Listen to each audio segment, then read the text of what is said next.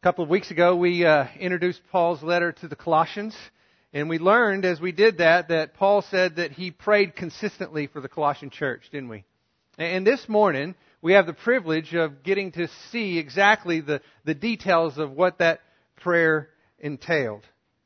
As we watch and learn and look at what Paul's prayer was for the Colossian church, I want it to be something that we examine as a pattern for how we should pray. I think this is important because I think very often we can develop habits that are outside of the biblical pattern of prayer, however innocent that drift may be. And we need to recognize as parents that sometimes we can influence our kids in those patterns of prayer. And we see that sometimes in how they pray. Like the little boy that I heard prayed one time, he said, "Lord, thank you for my little brother. But what I asked for was a puppy."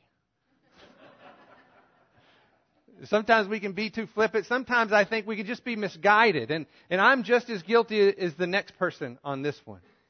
You know, I'll pray for people that I care about and ask that God would give them strength in their time of need, peace during a difficult time. And I don't think that's necessarily a bad prayer.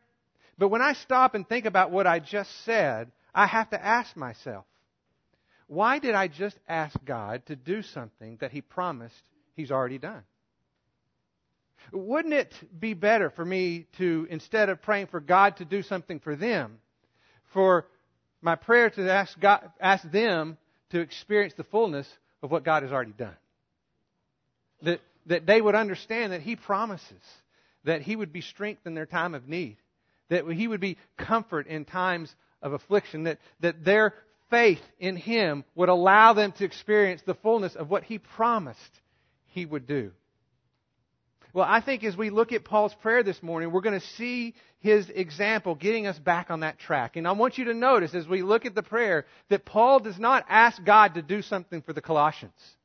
What he prays for is that the Colossians will experience the fullness of what God has done for them by putting their faith and trust in Him. There's a difference there. And I think Paul helps put our perspective in place. And he'll do so by praying that they will be a people who believe in the truths that God has revealed, so that they behave in a certain way that would give God glory and become the people of God that He has designed them to be when they follow Him in faith. Believe, behave, become. That's Paul's pattern of prayer. And so we're going to look at that together this morning. Before we do, let's spend our time in prayer and open up that way. God, we do come to You in prayer as we begin looking at Paul's prayer. And we recognize that in and of ourselves, we get into routines, we get into patterns where we might step out of the biblical example. But this morning we have the privilege of looking at the Spirit-inspired words of Paul and the pattern of prayer that we are called to follow. So I ask that we would be able to understand this in a way that it impacts the way we enter into intercession for others, the way we seek and pray as we come before You, and that it would be an example that we might follow. Pray this in Your name. Amen. If you're not there, go ahead and turn to Colossians chapter 1. Colossians chapter 1, verse 9. We'll pick up where we left off. You read along with me, beginning in verse 9. It says, "For this reason also, since the day we heard of it, we have not ceased to pray for you and to ask that you may be filled with the knowledge of His will and all spiritual wisdom and understanding." Paul begins his prayer for the Colossians by asking that they be filled up with the knowledge of God's will. You see, if you think back to what we've looked at already, he's already praised them back in verse 4 for their faith in Jesus Christ. And Paul knows that on the basis of that faith, they have been introduced into a storehouse of God's truth. A truth, in fact, that was not previously known. It makes me think of the words that Paul writes to the Corinthians, 1 Corinthians 2:14, when he says, "The natural man does not accept the things of the Spirit of God, for they are folly to him. And he's not able to understand them." Why? Because they are spiritually appraised. In other words, we cannot understand the truths of God until the Spirit of God indwells our heart through faith in Jesus Christ.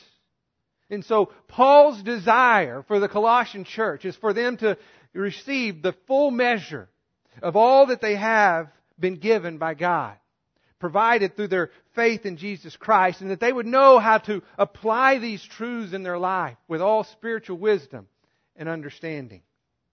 And keep in mind that this prayer that they will read amongst this congregation of people is also intended to be instructive.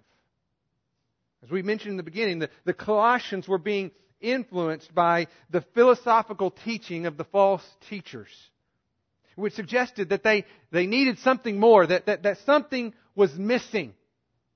And so Paul is telling them as he begins this prayer for them, that's not true. You are not missing anything. You have everything you need for life and godliness. So instead of trying to pursue something that you think you don't have, my prayer for you is that you will experience everything that you have been given through faith in Jesus Christ. And specifically, he says, that you would be filled up with the knowledge of God's will. I think we get a little better idea of what exactly he means by that statement if we were to look at another one of his prayers, very similar to the one we see in Colossians, written in his letter to the Ephesians. So keep your finger here in Colossians and go back to Ephesians chapter 1. Ephesians chapter 1, verse 15.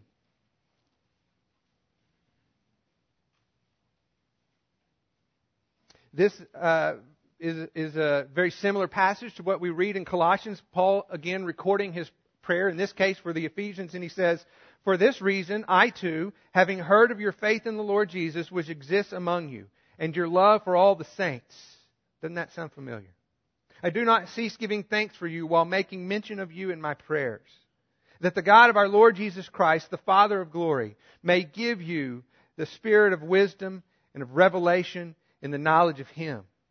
I pray that the eyes of your heart may be enlightened, so that you may know what is the hope of His calling, what are the riches of the glory of His inheritance in the saints, and what is the surpassing greatness of His power toward Him, you who believe."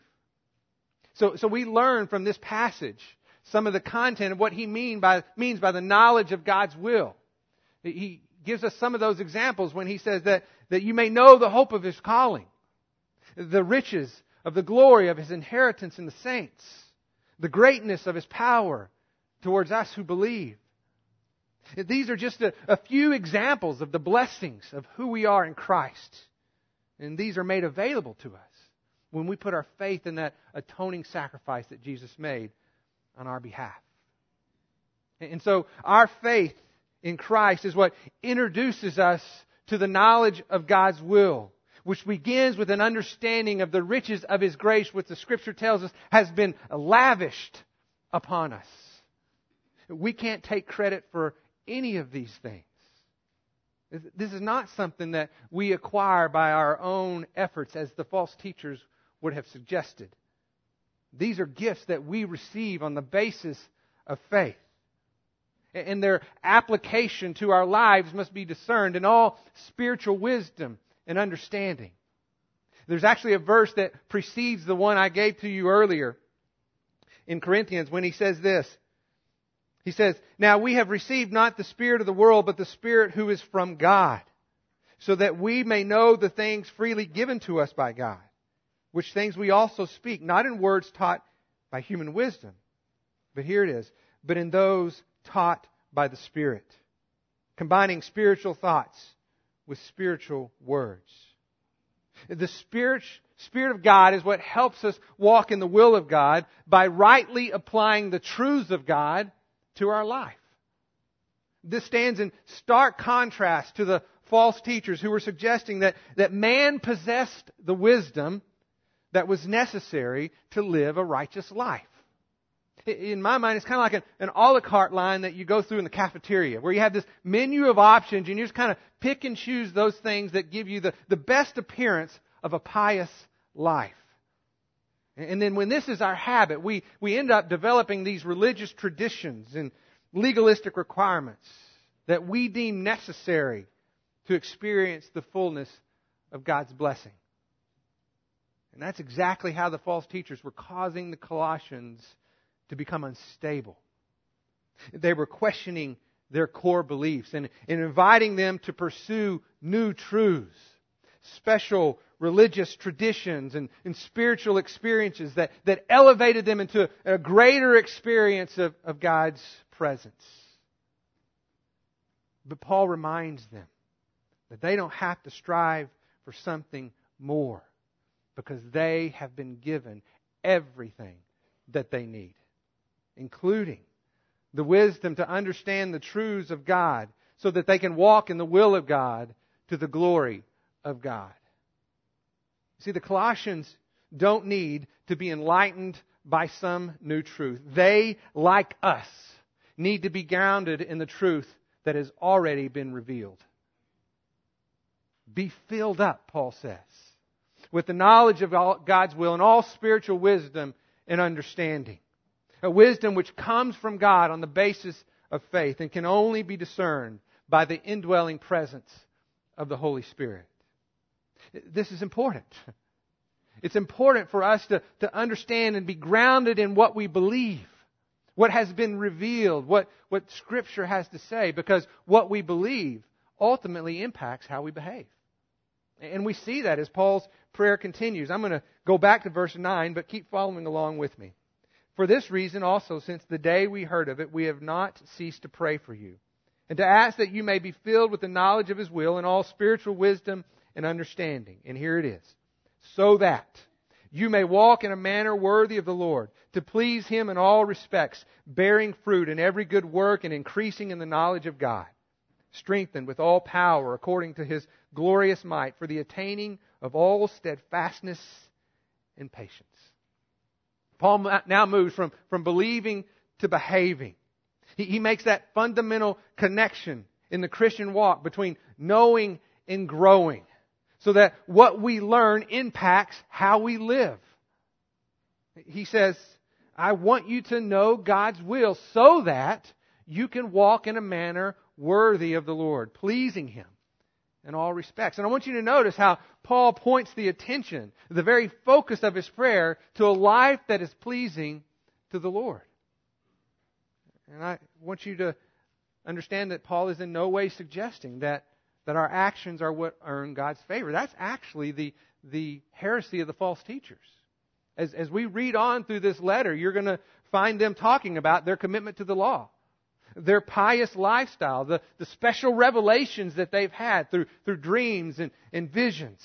Their claim was that God was giving them divine blessing based on their religious devotion. But Paul steps in and says, this is not about what we do for God. This is all about what God has done for us. And He is most pleased when we follow Him in faith. And then Paul describes what that life of faith looks like, that life that is pleasing to the Lord. He begins by praying for the Colossians to walk in a manner worthy of the Lord, pleasing Him in all respects, bearing fruit in every good work, and increasing in the knowledge of God. This reminds me of the passage that I've told you about before, my favorite passage in Scripture that talks about the fact that we were created in Christ Jesus, that we are His workmanship, created in Christ Jesus for good works, which He prepared beforehand so that we can walk in them. And so the good works that Paul is referring to here are not things that we do in order to please God. God is the one who prepared the good works beforehand. They are His good works. And we live in a way that bears fruit when we walk in His ways. And that fruit is the fruit of the Spirit. We know that because the works of God would naturally bring forth the fruit of God. And so once again, this is not about what I am doing for God. This is about what God is doing in me when I follow Him in faith. And notice how Paul makes that connection between growing and knowing. He says, bear fruit in every good work and increasing or growing in the knowledge of God. These are inseparable because the more we follow the Lord, the more we know the Lord. The more we know the Lord, the more we love the Lord. The more we love the Lord, the more we follow the Lord. And the knowledge that Paul speaks of here is not just academic. It's very relational. It's experiential. It reminds me of being in college and going to physics or chemistry and hear professors lecture on the principles of these subjects. And I remember trying to put all this together, but it really didn't make sense to me until I went to the lab. And in the lab, I could do those experiments and that research that applied those principles. And then it was like, oh, okay, now I can see. My hands-on experience allowed me to understand those principles that were difficult for me to grasp. You see, that's that same connection between knowing and growing and doing that is one of the fundamental principles of spiritual growth. Once again, Paul is praying for the Colossians to live their lives in response to what God has made possible through their faith in Christ, knowing that they will follow God's will as they walk in His good works that He has prepared beforehand, and that their lives will bear fruit, increasing their knowledge of God to the praise of His glory and grace. Paul then prays for the Colossians to find strength in God's power according to His glorious might. Paul acknowledges that what he is praying for the Colossians is not possible apart from faith in Christ, apart from God's provision. This is important because this part of the prayer reminds us how all too easy it is for us to fall in the trap of thinking that we have something to contribute to our spiritual growth, to our walk of faith. But the moment that we step out of God's provision, we immediately encounter a problem that will prevent us from doing His will. You see, our sin will inevitably become a barrier to our obedience. That's why I think Paul used the Greek word here for might that literally means a power that's able to overcome a resistance. No matter how good our intentions may be, what we do cannot be done apart from God, because it is encumbered by the presence of sin. That's why Paul tells the Romans, he says, "For I know that nothing good dwells in me, that is in my flesh.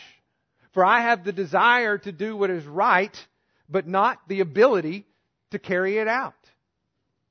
Like Paul, we simply do not have the ability to do the right thing in our own strength. We can't get into this habit of doing good works so that we can start doing them on our own. We need to be reminded what Jesus said when He said, "Apart from me, you can do nothing." Not some things, not little things, but no things. Nothing. We aren't able to walk with God when we just feel like it was necessary to maybe check in with Him every once in a while. You see, Paul is praying for the Colossians to live in a daily dependence on God's strength, so that He can do through them what they cannot do on their own. God is most pleased when His power is perfected in our weakness, so that our life will give glory not to what we can do, but to what He has done through us. And Paul finishes the section by praying for the result, for the attaining of all steadfastness and patience. I translate this as patient endurance. And this makes sense if you kind of put all the pieces of Paul's prayer together. See, I have peace when I understand that my knowledge of God is based on what He has revealed and not what I must discover. That the wisdom that I need to apply those truths to my life is provided by the Holy Spirit. And that God has actually gone before me, laying out a path of good works, so that when I follow Him in faith, my life will bear fruit. Fruit from the Spirit that reveals the attributes of God. So that as I know Him and learn to love Him, I follow Him. And in that sense, my obedience flows out of a humble response to the initiative that God has taken on my behalf. I believe that God takes great pleasure when He sees us live in the contentment of His provision. To have patient endurance. Because we know, both through our understanding and our experience, that He is faithful. That His mercies are new every morning. That He will never leave us and He will never forsake us. Which leads to the final part of Paul's prayer. Look at very end of verse 11. He says, joyously giving thanks to the Father, who has qualified us to share in the inheritance of the saints in light. For He delivered us from the domain of darkness and transferred us into the kingdom of His beloved Son, in whom we have redemption and the forgiveness of sins. If I were to walk up to you after church today and say, hey, I just wanted to thank you. If you didn't know, you'd probably ask me, for what? Because anytime we give somebody an expression of thanks, it is in response to something that we have received. Well, Paul closes his prayer to the Colossians by describing God's most gracious gift. And the only right response from those who have received a gift of such magnitude is to joyously give thanks to the giver. And in some ways, I think he is intentional about closing his prayer in this way, because everything he previously prayed for in their walk of faith was made possible because of their personal decision to follow God in faith.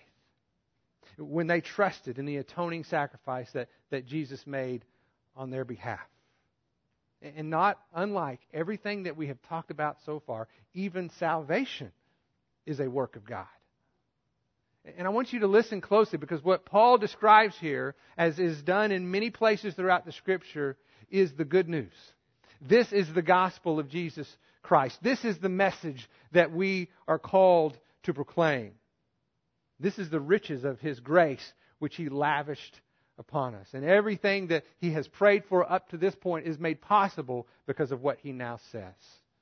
He will highlight three things that God has done on our behalf. He says that God qualified us for an inheritance, that He delivered us from the domain of darkness, that He transferred us to the kingdom of His beloved Son. He qualified us. He delivered us. He transferred us. That word qualified literally means to be made competent. This is consistent with the message of Paul's prayer, as he recognizes that God did for us what we could not do on our own. It's that same idea that Doug talked about and that Paul writes to the Ephesians when he tells them that we do not have a righteousness of our own derived from our good deeds. Instead, we have a righteousness which comes through our faith in Jesus Christ. It is a righteousness which comes from God, who qualifies us because of our faith in Jesus Christ. And this is an important reminder, because like Paul told the Galatians, if our life in Christ began on the basis of faith, why would we ever assume that our growth in Christ would be any different?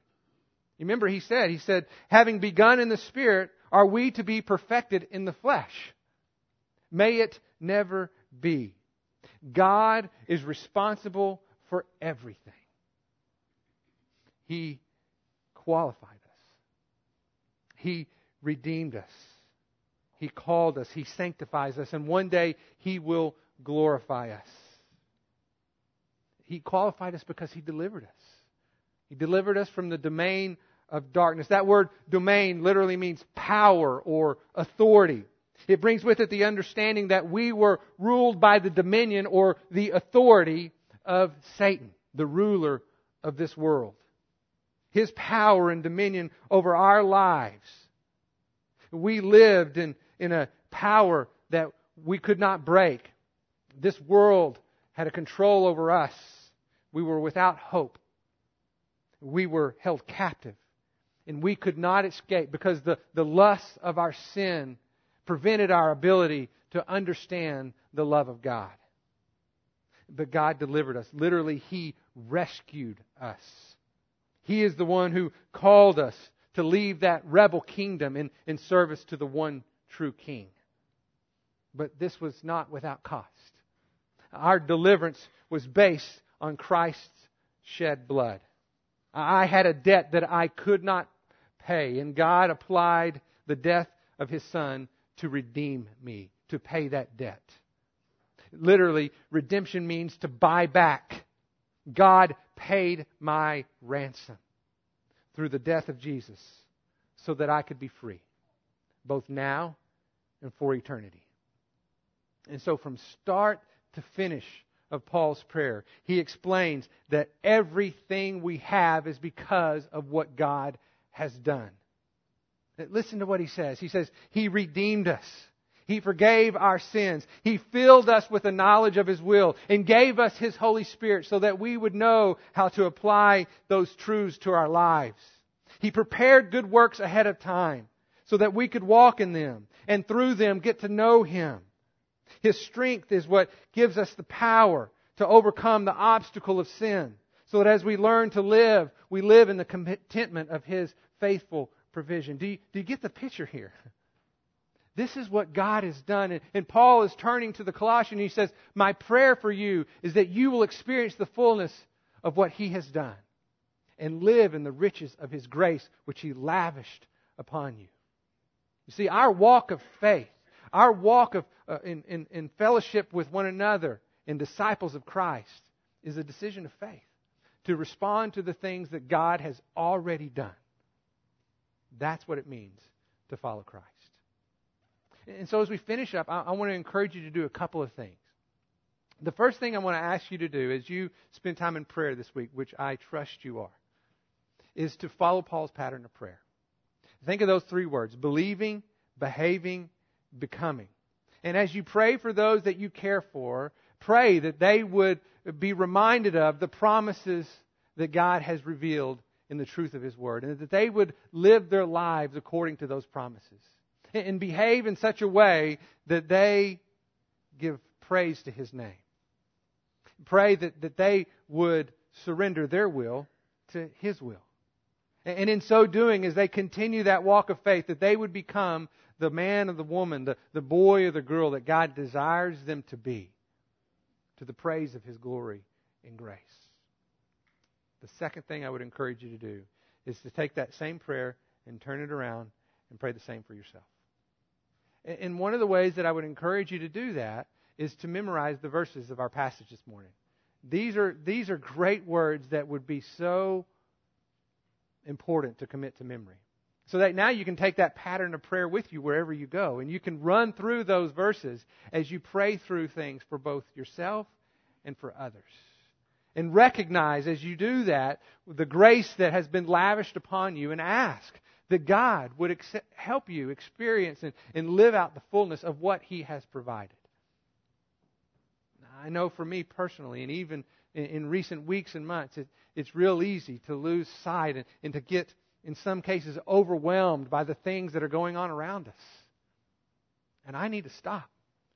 And I need to be reminded of what God has done and pray to live in the fullness of what He has done for me, so that I experience the richness of His life in me. And that we do that collectively as a body of Christ to give praise to His name. Let me pray for us together. God, we do ask that we would be a people who faithfully seek out and try to understand through the work of your Spirit within us the truths that you have revealed to us. And in understanding those truths, that it would impact the way that we live out those truths in our life. So that we become a people that increasingly know you, love you, and obey you, not out of an obligation, but as a response of the gratitude of what you have done before us, following you in faith because of the great things you have done. For every good thing and every perfect gift is from above, coming down from you, Father, with whom there is no variation or shifting shadow. Everything that we have is because of who we are in you through our faith in Jesus Christ. And it is in His name that we pray. Amen.